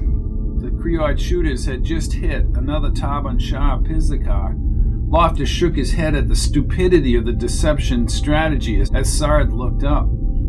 How many Pizakars must they lose before inflicting a single Creod casualty, Loftus? Their plan is flawed, he replied. Have they contacted you? Do they dare contact Sard? Even their Empress disbursement mirrors a Creod attack force. Uta has scanned an Azakar similar to the Aragosta. Do they think Sard will not fire upon them and be exposed to their shooter reserves? Sard had placed a wide Azakar disbursement and cluster ships ahead of his amperage. The smaller Armada was headed, according to the screens, toward the exposed right flank. Loftus crossed his arms. Why are those Azakars unprotected? It is a ploy, Loftus. Our main group has targeted the Azakars and will travel from relative safety within the amperage. They think they can cripple our larger vessel. And are you sure they will come out? He seemed to overlook Loftus's ignorance. Sard is ready. They only have a third of Sard's Azakars. Sard faced the tactical again. His first Azakars had fired upon several Taban Shah flank ships. The opposing ships sent only a few volleys out before they were blown apart. Sard nodded as Elkin pointed at several smaller Nakidim screens below. Uta, how many Taban Shah Azakars? 16, Vargut Emnas. Loftus thought back to the chain of events traceable to San Francisco and even Long Beach. The trail of death stretched across time and had not yet ended. These Taban Shah ships seemed no match for Sard, and he now envisioned the whole fleet being decimated in a short time. But Sard, throwing John, Zach, and Zuni back to the planet, gnawed at his soul. He went down the side ramp and directly to the tactical screens. In a surge of emotion, he placed his hand on Sard's arm. Sard jumped and his fangs sprang out as he turned. Loftus leaped back. No one touches Sard. Loftus stared into his mesh grids. He knew at that moment how much he hated Sard and every member of his race. How do I know my friends are not dead? Sard does not listen to inferior demands. And so you destroy Taban Shah, and what have you gained? Silence! Elkin quickly moved closer. Sard, they're using the flying ellipse. Zelos is the classic Creod formation. He pointed at the bullet-shaped line of ships, now accelerating from the center of the opposing Taban Shah fleet. No one in the Humea uses such a pattern. Sard is amused by the deception. Sard predicted the ellipse was met by a superior Creod force. Ships were easily plugged off, forming a bright trail like fireworks spent in the night, and the fleet's center was fully exposed. Sard pounded the table. Cowards! Cowards! Where are the words of the Saba now? Vargut Emnas! Not now, Huda. Take delight in our victories. They are truly inferior. Do you not agree, Loftus? Loftus pressed his lips as more ships were blown apart on the flank. Before he could speak, Huda left his post and leaped down to Sard. Vargut Emnas, we have a problem. Huda! We are losing Selbits, Vargut Emnas. Impossible. Sard has won every encounter. Selbits from several Azakars are no longer listed here, nor on the other Azakars. Then have them check their records more fully, Huda. Huda spoke again as he turned toward Elkin. Perhaps this is the weapon of Taban Shah. Battle weariness, said Sard. Deserters who encounter their first taste of battle. Send out the word, Huda.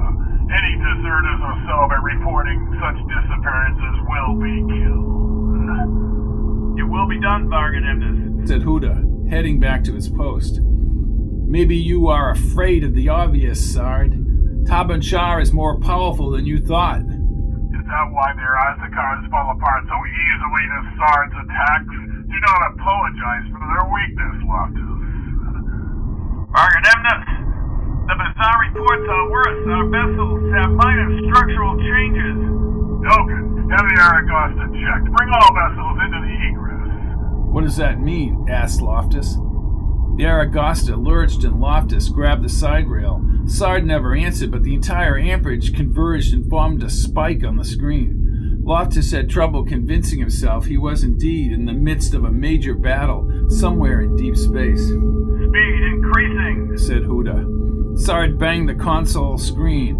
How dare they form the ellipse? The Tabanshah vessels now formed a replica of the amperage alignment. Subdivide and execute. Destroy them! A newer compacted alignment quickly mobilized the 4 advancing Creod units, led by 4 Pizzicars. Sard pushed a button and the images directly from the forward Pizzicars were cordoned on the Nekidim corner. A violent burst of green energy bolts shot forth from alternate parts of the central Tabanshah egress. Pizzicar images broke up and faded. 25 Azakars have been hit, shouted Huda. How dare they fight this way against Sard? He ordered a new formation, but the opposing ships matched his moves. In the forward battle line, individual dogfights were now determining the strategic advantage of both sides. Reich! Give me Reich! Reich? Asked Huda. Loftus studied his baffled expression in the dimming receptors, but as he turned, he saw Sard standing in a blue metallic uniform with glowing silver-striped edges. Every Selvat and Vargut on the Ician now wore a new uniform. The uniforms changed again when Huda reported more casualties, and everyone on the Ician shifted to a slightly different position. Nakidims were molded in a new way, and control screens seemed realigned. Is this the games they play? Yelled Sard, pinching the new uniform's fabric. Sard will not tolerate this. Kill them all! Kill them all! Where is Vargut Reich? I can contact Vargut Dobrik. Reich has recovered. I want Reich! He screamed as the Aragosta hit, shaking the Ician. Get me Reich! There is no Reich, said Huda. Sard scanned the Ician. Where is Elkin? I do not see Elkin. I do not know what you are talking about, Vargut Emnas. We have injuries on the lower decks. Elkin! The Pizzicar imagers shut off the battle. Sard ran from station to station. So they alter everything. What powers do they possess? We need to retreat, Vargut Emnas. Both sides are losing too many Azakars. Never! Sard will never retreat from the Tabanshah. Direct all shooter reserves at the center of their amperage.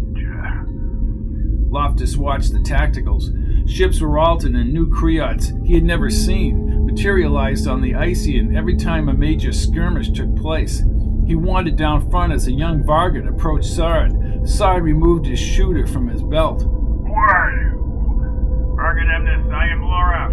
Sard does not know you. I have been with you since Golgar, Vargut Emnas, he said as another burst of energy jolted the Aristoga. I implore you to retreat. You are a Tabanshah deception. Sard fired the shooter. Laraf's body glowed green and then he disappeared. No one challenges Sard. The entire configuration of both fleets shifted again. Tabanshah now formed a wide arc and the realm was minus a third of its vessels. Sard stumbled to the shooter reserves, still determined to fight. Huda quickly followed him. Vargut Emnas, we have lost another 60 Azakars. The shielding Pizzicars, our only protection, are diminished. Please.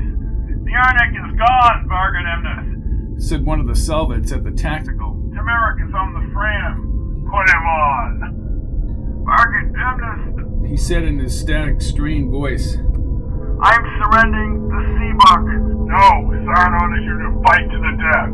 Advancing fire, Vargut Emnas. The channel was cut and Loftus saw the explosion of the fleet ship on the screen. Sard gripped the railing and lowered his head. His fangs slowly retracted. He must have realized the possibility of defeat at the hands of Tabanshah. Vargut Emnas, said Huda. A frequency contact opened with your voice. He is claiming he is the Vargut Garment and he wants you to surrender the Azakar. More deception by Tabanshah. Sard would rather die than surrender to their tricks. Loftus backed toward the rear as Sard argued with Huda, smacked the consoles, and then screeched at the forward screens. Absorbed in the red light, Loftus sneaked away from the Ician. Although unsure how to operate the Pizzicar, he headed for the portal bays. In the Thasian light, Loftus sorted through the sound of the duplicate voice of Sard. and he marveled at the sophistication of Taban Shah to alter perceptions. More quick jolts shook the red light, and the Thasian opened to the lower corridor. The putrid iodine smell he remembered from Altashar packed the corridor as he ran over the bodies. He sprinted and fell several times as the ship shook violently. As he entered the portal bays, damaged Pizikars were scattered across the gritty surface, and the last group of 15 black tube vessels were still lined along the far wall. He was convinced he could fly the Pizikar again if he could only cross the bays. He ripped a shooter from a fallen Creod and trekked along the back wall. Salvat's preoccupation with the battle allowed him to cross under the catwalk and toward the last Pizikars. His only hope was to get the ship into space and somehow either return to Abashar or the passageway. Several Creods remained at the control panels under the catwalk. He thought about using the shooter, but even if he took them all out, the attention would get him killed. Tightening his hand around the shooter, he crawled on his stomach across the abrasive gray floor. The Creods remained busy at the panels as he reached the first long black Pizikar. He slithered up the Pizikar's open ramp and into the large chair. His first action was to push the button, retracting the ramp, and the Pizikar was quickly sealed. Once he activated the Yestic, he pushed the portal activation and then jabbed the main engine switch. The Pizikar rolled forward with a connecting beam he remembered would bring the ship into the locks. Salvats were calling him on the open channels, but he could not answer. He doubted in the heat of battle as he waited behind another Pizikar they would think he was inside. The locks opened as they had for Roik, and the ship was dragged into place. But as the door shut, Sard, a rifle shooter braced in his long arms, emerged from the Bay Thasian. Loftus could hear him ranting until the portal doors fully closed. He gazed at the outside locks, gripped the oversized maneuvering sticks, and wondered, as the pressure was pushed out, if he could take this craft away before Sard knew he was inside. More Creods called him through the speakers, but he could not respond to what he could not understand. The ship lurched, and the outer locks separated to the starry sky. The Pizikar moved away from the Aragasta. He marveled at the size of the massive vessel, but several energy bolts bombarded the forward section. On the tactical, he saw the swarm of Creod and Taban Shah ships. Within the bright shooter beams, the continuing time and space displacement waves were moved into deep space. The Pizikar's internal systems were demanding a course heading. From memory, he aligned the red and blue lines to the source of the displacement, the Bunshaft at Abashar. He pushed the course alignment button and released the grips. The Pizikar tilted upward like the loop on a roller coaster amusement park ride and passed upside down over the Aragasta. He moved near two lifeless Creod vessels floating through space. What concerned him were the readouts showing a nearly identical Aragasta not too far away. The Pizikar picked up speed and fired its engines.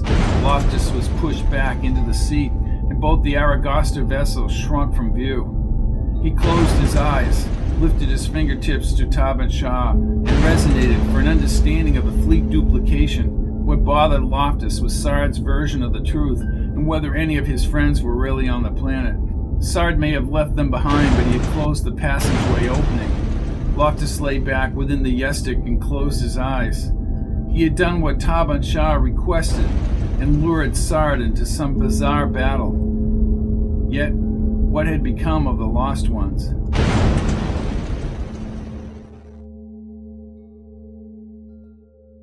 Chapter 93.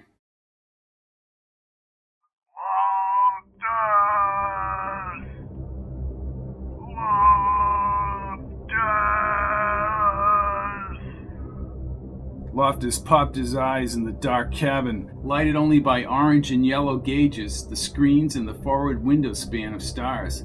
Sard's voice cracked over the speakers again. Loftus, you are an inferior. It is you who are responsible for the destruction of the Aragasta. You have caused Sard to fall from Vargut Emnas. Sard will kill you. Loftus studied the green dots moving across the screen, well away from the battle and the spreading debris. You will not escape Sard. He will find you and torture you without end. Loftus attempted to cut off the speaker. He hit the console as Sard continued the harangue. Through the forward window span, the stars forming the inverted dipper were tilted to the side. According to the tactical, he was nearing Abishar. Although he had no copy of the Saba, he recited verses as Sard's vessel slowly gained on him. He had no way to calculate whether Sard could overtake him before he reached the Bunshaft. "Your ship will be vaporized at Abishar, Sard." He did not think Sard would be taken in by the threat. Sard's ship is closing in. Loftus did not have the skills to increase speed. You will never see the Urkel again. This is your final battle, Suriarf-kan. A sharp jolt racked his stomach. "You call yourself a Creod Vargut?" Silence! "I said you are not worthy to be called a Vargut of the realm. You useless piece of alien flesh. You have lost to a replica of your own amperage." With his own words, he finally understood. The readings were identical to Golga. He spoke in a slower and quieter voice. "You lost to your own fleet." You will die! "Can't you see, Sard? You fought your own battle group from Golga through time." The channel remained silent. "Can't you hear me, or have you left like the coward you are?" You and your Tabachar inferiors. Sard will destroy you and the Urkel. Let them help you now, Loftus. Loftus looked at the tactical. He used his finger and thumb to measure the distance to Abishar. Through the front span, the yellow Mantari sun was clearly larger than the surrounding starfield, but he had not yet spotted the asteroid. He gripped the sticks as the circumference of the sun increased, but he did not know whether the Pizzicar would slow exactly over the Bunshaft. As he turned, the tactical erupted with a thick green line emanating from Sard's ship. The beam dissipated through his rear window span. He located the shooters and locked on Sard's Pizzicar. The beam shot back and caused Sard to maneuver upward, but he again cursed Loftus through the speakers. Loftus jostled the sticks. As Sard's Pizzicar visually appeared in the window span, more energy bursts were directed at Loftus's ship. The ship decelerated internally. Loftus exhaled in relief and caught sight of the pockmarked Abishar asteroid against the stars. Sard's shooter beams passed overhead. At a lower altitude, the Pizzicar crept over the mountain peaks. The glow from the Bunshaft was evident near the top as he cascaded over the colored lines fixed between the pool and the Bunshaft. The ship crawled to the towering monolith and stopped. He knew Sard's Pizzicar would soon appear over the peaks. In frustration, he pushed the sticks and nudged away from the Bunshaft, but consistently moving the ship required constant pressure. He quickly aligned the shooters toward the peaks and circled the Pizzicar over the green pool. When Sard's long black ship moved rapidly over the mountain points, Loftus aligned the colors on the tactical and hit the shooter beams. The energy nicked Sard's Pizzicar wing, whether by the Pizzicar's internal processors or because of a quick reaction by Sard. The sleek ship veered off and out of sight over the shadowy, brown, jagged mountains. Loftus shifted the sticks and trailed the Creod. Without seeing Sard's Pizzicar, he could not determine the damage. As he zoomed over the dimly lit peaks, Sard's voice vibrated on the forward consoles. You are dead, Loftus. Instinctively, he looped the Pizzicar back toward the pool. Sard's Pizzicar raced over the opposite peak. Loftus fired the shooter bank and produced a direct impact along Sard's Pizzicar. The ship toppled into a tailspin and toward the pool. It crashed and slid like a top on the slab. Chunks of the craft tore loose in an expanding gray cloud. Loftus brought his Pizzicar back to a safe position above the peaks behind the Bunshaft. He hovered in the darkness and stared at the lifeless ship for the longest time. Finally, he inched the Pizzicar back toward the linear-colored light. With no sign of Sard or movement on the tacticals, he set the ship down vertically on the slab. He released the yes-stick and eyed the Sabros belt secured below the consoles. Sard's donning the belt at the passageway opening flashed into his mind. He hoisted up the belt and tightened the harness around his waist. Again, the orange tactical showed no activity around Sard's Pizzakar, yet Loftus still clasped his hand over a shooter on the Savros belt's right armrest. He pushed the switch, opening the hatch, and fresh air moved inside the Pizzakar. As he walked down the ramp, he was still baffled how the air was held around this tiny asteroid. He started along the pool, toward the Bunshoff, and stared at Sard's Pizzakar's twisted remains. Getting back inside the Bunshoff would allow him to speak directly to Taban Shah. As he passed between the brilliant blaze of light and Sard's Pizzakar, a whining energy bolt shot across the pool, and his own Pizzakar exploded, shaking the ground. The debris rose upward and swept back like a fierce gale across the slab. He dove on his belly as Sard, also wearing a Savros belt, lifted above his Pizzakar. The Creod's face was blackened on one side, and he had lost an arm. Loftus feared another attack as Sard circled the Bunshoff. He punched the side controls, remembering Sard had activated the buttons in sequence. With a jolt, he shot upward and for a few seconds lifted over the mountains, but he adjusted quickly. He moved the side rest and brought himself high above the far end of the pool. You live? How do you live? Asked Sard over the armed speaker. Loftus stabilized the belt as Sard slowly moved away from the Bunshoff. Without tacticals, Loftus fired from sight, but Sard, flying a bizarre pattern over the pool, easily dodged the attack. Before Sard dies, he will see you die, Loftus, just like your son. Liar! Loftus shot forward along the pool as Sard fired. The green light poked all around him as he dipped down. His lack of control was probably averting Sard's ability to target. He looped upward less than 10 feet above the slab. Sard closed in as Loftus swung back. He thought of John's young face in the Appleton woods, and he fired. Like a fighter taking a quick jab, Sard was bashed from behind and flipped over the slab near the Bunshoff. He tumbled and actually hit the Bunshoff, but to Loftus's shock, he regained control and started back up. In an accelerated zigzag pattern, Sard avoided Loftus's shooters. He slammed into Loftus and locked his arm around Loftus's chest. Now high above the pool, he clawed at Loftus's belt attachments. Loftus moved his head and neck as Sard tried to tear into his flesh with his long pink fangs. Sard lifted his fangs again and ripped into Loftus's arm. Loftus cried out as the belt loosened above the colored light connected to the pool far below. When Sard came at him again, he bashed the Creod's mesh receptors, but somehow the mesh provided a rigid protection, and Sard again wrapped his mighty arm around Loftus's waist. His upper lip vibrated when he squeezed the air from Loftus's lungs. Loftus faced Sard's wide blue and black mesh receptors and extended fangs.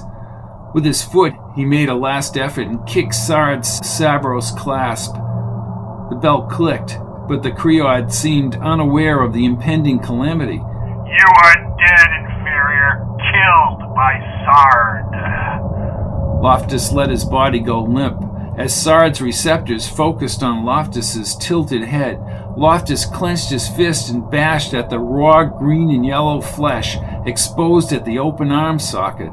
Sard wailed and released his grip.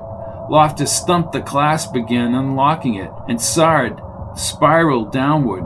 He scrambled and grasped for the belt in midair, but his bewildered expression deepened as he careened toward the pool.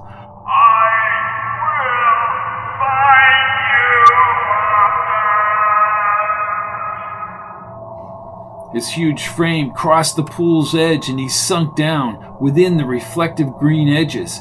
The once most powerful being in the galaxy, undisputed leader of billions of Creods, pierced the mirrored energy, producing a quick, dissipating splash as he disappeared into the void. Still stunned, Loftus, his arm pulsing from the fang bite, hovered over the pool. He slowly floated down to the slab. The pool had resumed its flawless form. He unlocked the belt, set it on the slab, and wrapped his wounded arm with a ripped piece of shirt fabric. Along the pool, the colored beams scattered and the surface split again into a descending ramp. He tightened his brow and stared across the steely blue sky and rounded stone domes where he had gone before. Still holding his forearm, he descended the ramp.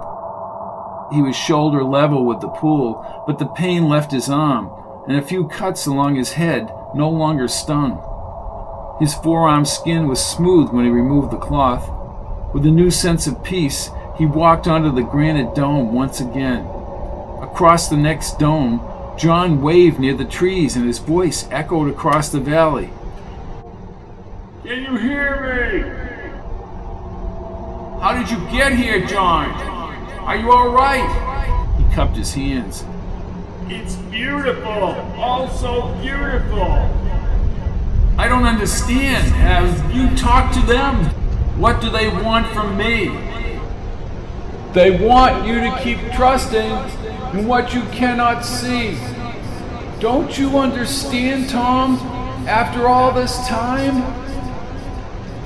Are they God? Another voice echoed on the dome to his right. Vernon Crawford sat on a ledge, high above Loftus. Vernon! Oh dear God. Vernon. Tabun Shah is a part of the higher reality, as we all are during our lives. And after, it's all one. How did they become part of this higher reality, Vernon? You were killed by Garvey. Their advancement brought them to other dimensions, but they couldn't return. They could only affect by resonating. So I can't get out. No, Tommy. My image is projected, as is John's, after his own death in your future. You'll be okay. Vernon walked closer, but Loftus could not touch him. His smile was more captivating than the huge dome and landscape. I can be everywhere, all at once. We all can. And when we're all one with each other, everything balances with the upper realities.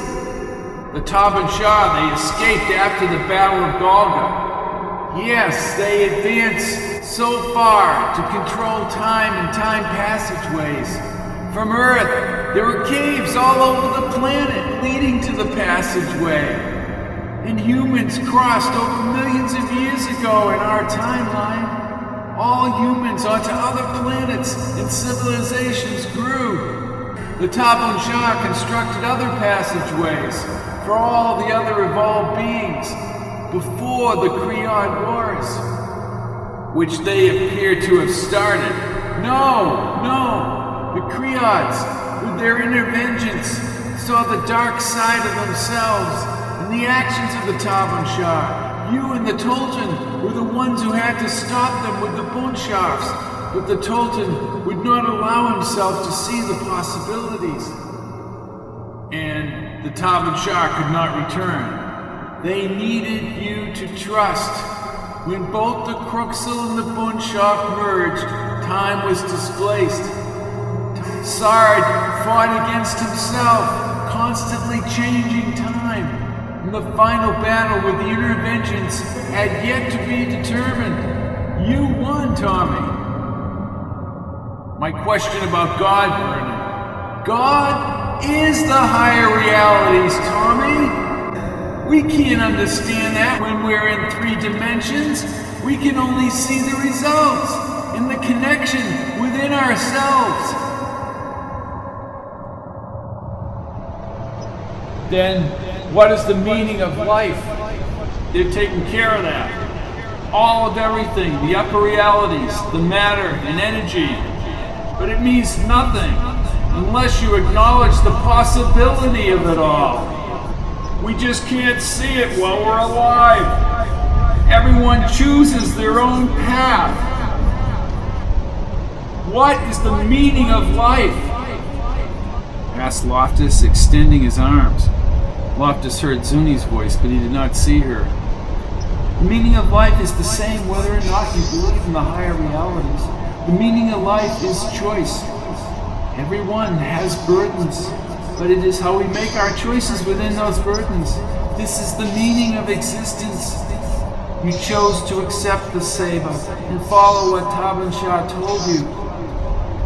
Now you will find peace. Zuni! Where are you, Zuni? When he turned, John stood before him. You will find peace now, said John, smiling. John, tell me what's going on here. They have taken care of that. Sojourn-The Suriarf-kan-Episode. Please, come back. John moved farther away and his image faded into the bold stone landscape. Loftus looked back across the rock and scanned the other domes. The steamy white fog from the river and rocks below rose upward. His heart raced as he gazed at the spot where Vernon Crawford had spoke to him only minutes before. The fog spun upward, obscuring the glow beneath the gray clouds. The valley walls and evergreens appeared in bits and pieces through the thickening haze. Where am I supposed to go?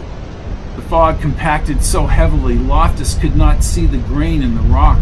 Back toward the upper ridges, a yellow glow pulsed through a drifting moisture. He realized as he shuffled he was no longer on a solid surface. Yet he meandered toward the fuzzy pale glow. It was as if he were a jet speeding through a lower cloud bank as blue splotches flashed in the haze. The air temperature and humidity had changed as he squinted in the emerging sun. Warming winds rushed in and effectively pushed the fog away. He found himself shoulder deep within a green cornfield. The cloudless sky and mountains reminded him of Appleton. As he visually trekked down range, the distant tomahawk markings of Southeast Mountain came into focus. The Nonotuck River gracefully looped across the sleepy valley's fertile plains. Smaller hills were piled along the eastern slopes. He ran down the dirt between the stalks and into a high grass field. This was Appleton, Vermont, but the landscape was not packed with development. He counted 5 farmhouses and wide stretches of fields within his immediate view. Other than a few buildings back in town and the others near the college, the land was remarkably bucolic. A wagon pulled by 2 hefty brown horses rolled across the dirt along the field. Loftus sprinted through the cornfield and called to the large man in denim overalls moving the team. He reached the dusty road and the man brought his horses to a stop.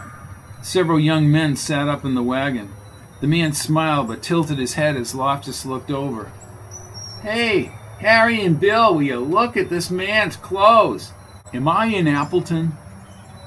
Mile as the crow flies, said the man. You look like you might need some food, mister. Maybe a bath. The guys in back laughed.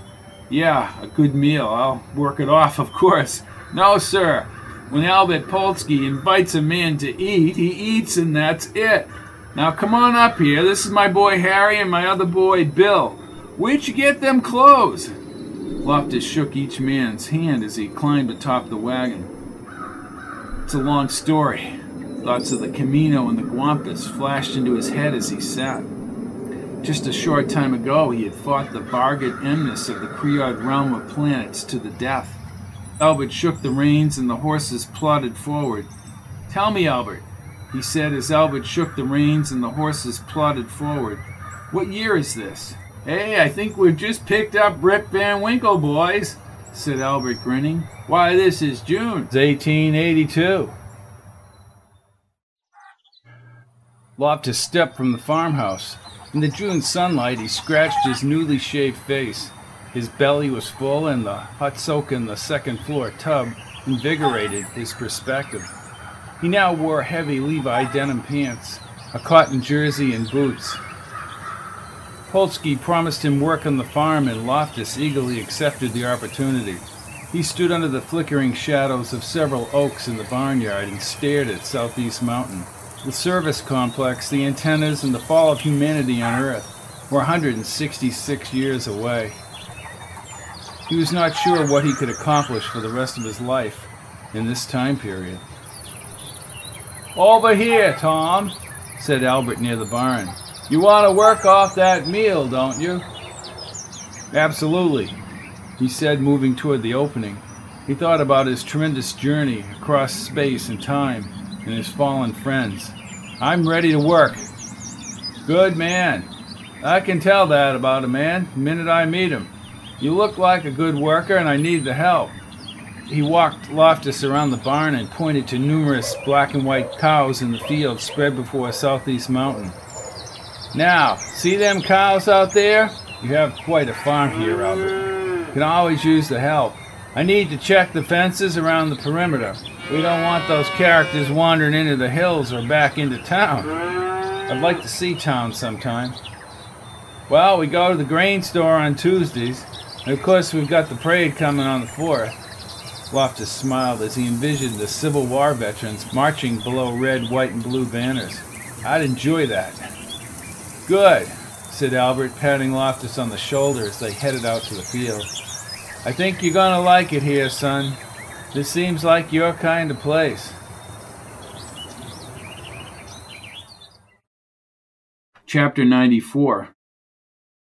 Loftus overcame the initial muscle aches from working 12-hour days in the field, and when they traveled to town for the 4th of July, he was tanned, well-toned, and rested.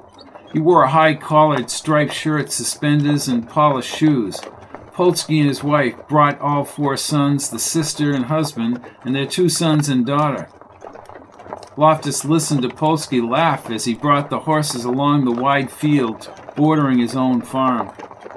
Years from now, malls would capture the farmland, and the dirt road stretching ahead would become an asphalt-covered state highway.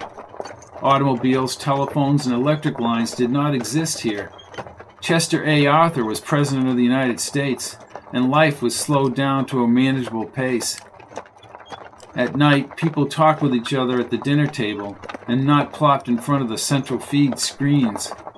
The huge maple trees toured town, spread their verdant green branches across the dirt road. Other wagons passed, and Albert waved. Without the conveniences, these people shared an interdependence lacking in the future.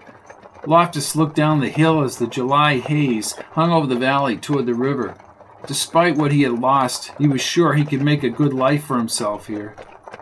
Last year, Garfield was shot on the 2nd, said Albert. Nothing worth celebrating last year. Loftus nodded and caught sight of the red, white, and blue banners hanging from the 2nd floor downtown windows. He looked down the dirt road again, remembering when he was in college and how it took him less than a minute to travel from the mall to the center of town. He grinned, settled back, and was content to see the trees pass slowly by under the puffy white clouds. Well, put on your hat, said Albert as Loftus jumped down from the wagon. Harry handed the small-brimmed hat to Loftus and positioned it on his head. There! Now you look as though you're ready to celebrate our country's independence. Loftus grinned and put his hands on his hips and surveyed the townspeople across the green. Below the dignitary stand, draped in red, white, and blue, the ladies wore dark hoop dresses, spiffy hats, and carried parasols. The men were dressed in their Sunday clothes, and children played tag and baseball on the back field. Here, Tom, said Harry, handing him a frosted mug filled with golden beer. Cool yourself down. Where's that horse pull? Asked Loftus as 2 middle-aged men in blue uniforms walked down the sidewalk. This really is 1882. Well, the pull's at 5, and the fireworks are later, said Bill. Loftus sipped the cool beer and gazed up at the building cornice. Boy, that sure tastes good. Loftus sipped the beer and gazed up at the building cornice. 1881. What are you looking at? Asked Mrs. Polsky, a round woman with a round face. That building. Well, just finished last year. Loftus remembered that building when it was over 150 years old. I think I'd like to walk around. Well, enjoy yourself, said Albert. I'll be back. He shuffled down the sidewalk and ran his fingers along the cobblestones, site of the bus stop 150 years from now. To his left, tents were scattered across the green. He waited for several wagons to pass and carefully navigated around the horse droppings. The pungent odor was not as strong as the cigar smoke on the other side. He wandered into the crowd noise, smiling as he inhaled the smoke. The cigar trail led right to a group of men drinking beer inside one of the tents. Loftus abruptly stopped. Zach, dressed in a bow tie and white shirt, looked over an adjacent man's shoulder. His dark eyes caught Loftus, and he pulled the cigar from his mouth. He squinted as he slowly moved around the group and toward the opening. God almighty! Zach! Captain! Captain! Loftus set the beer on the table and first shook his friend's hands, but they soon embraced. Zach's eyes were atypically moist. Captain, I crossed the passageway, But you didn't land at Bathurst Island. I landed in the Nonotuck River. I've been here for a year and a half. I don't think you understand what's happened here. No, I think I do. You and I were brought back here for a reason. Oh, Captain, there's more. Loftus looked to his left. Frank DeLuca caught his eye from the dignitary platform. He wore a vest and brown-rimmed hat and had not grown old. A mustached John, less than 20 years old, held a horseshoe in his hand and was ready to toss it in the pit, but he froze.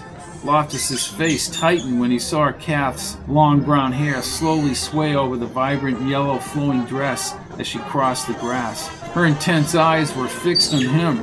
He started toward her and hoisted her into the air. Kath, how can this be? How can you be here? I was with DeLuca and John on the boat.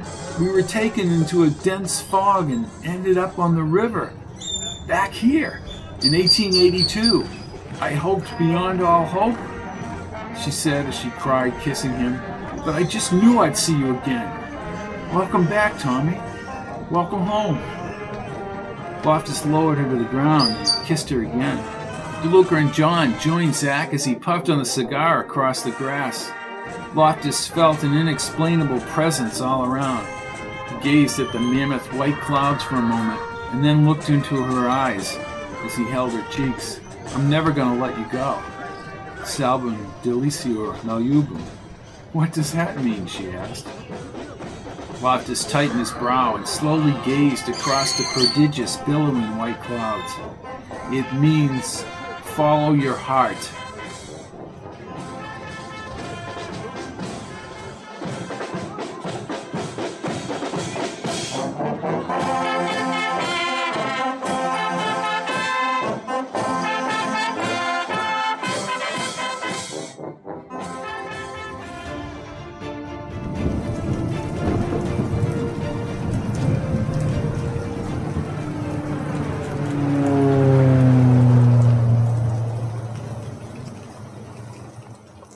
All of my books are available in paperback, Kindle, and audio at www.fittenbooks.com. And here's a real nifty factoid. You can listen to all my audiobooks without interruption on audible.com. Just type in Robert P. Fitton. Thank you and good night.